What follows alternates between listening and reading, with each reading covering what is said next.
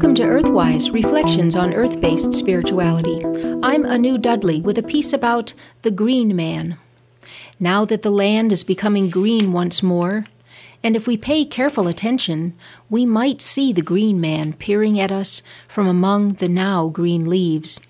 His semi-human face is made entirely of leaves, which grow from the corners of his eyes and sprout from his nostrils and pour from his mouth. He embodies all of burgeoning nature returning to life, bursting forth and overtaking the land in his green embrace. We can still find many depictions of this most ancient of spirits.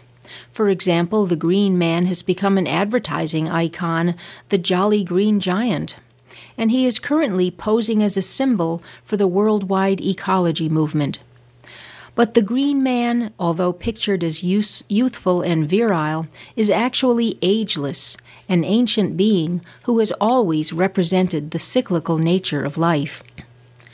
Some of the oldest portrayals of the Green Man are found on the walls and pillars of ancient temples in the Near East, in what was known as Mesopotamia, and in the Far East, where his leafy face is seen in temple carvings in India and Cambodia. Egypt's Green Man was Osiris, the green-skinned god of vegetation, who was annually resurrected during the spring flooding of the Nile. In later times, the Green Man also made his leafy-faced appearance on temple walls in Athens and Rome. The Green Man had a place in the art and mythology of pan-Celtic world of Western Europe as well. His leafy face was a traditional motif on many old churches, as Christianity sought to incorporate the symbols of the old pagan ways.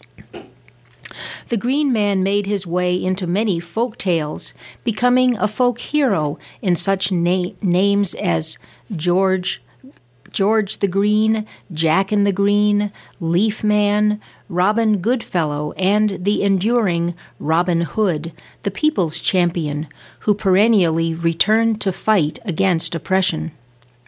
In the Arthurian legends of the Middle Ages, the Green Man took on the character of the Green Knight, the one whom no one could defeat. Each year he would challenge one of King Arthur's knights to combat, and following a brutal fight, the Green Knight was beheaded. But each year he would calmly pick up his severed head, place it back on his shoulders, and ride away, a symbol of the perpetual triumph of life, death, and rebirth. The Green Man's role in this drama began way back in the early Neolithic period of 10,000 years ago. Prior to this, only the Great Mother was pictured in cave paintings and pottery and figurines. But as agriculture became established, the male stimulating principle was acknowledged, and we began to see depictions of a male figure, the so-called year god.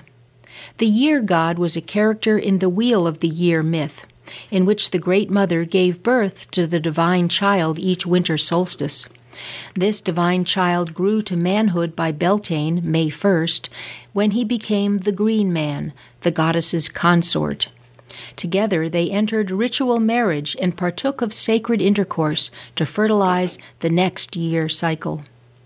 This Green Man, depicted in Neolithic figurines as a male clutching his erect phallus, was a randy woodland character who, throughout the merry month of May, engaged in May riding with his bride and lover, the goddess.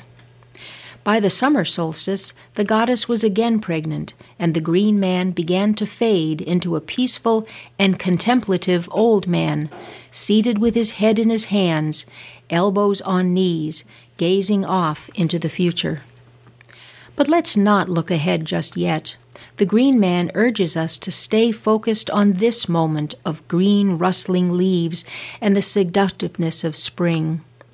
From behind the green leaves, the Green Man beckons us to do green things, exuberant, sensual, playful things, to honor the divine within each of us. Happy May riding. Blessed be. You've been listening to Earthwise, Reflections on Earth-Based Spirituality. I'm Anu Dudley.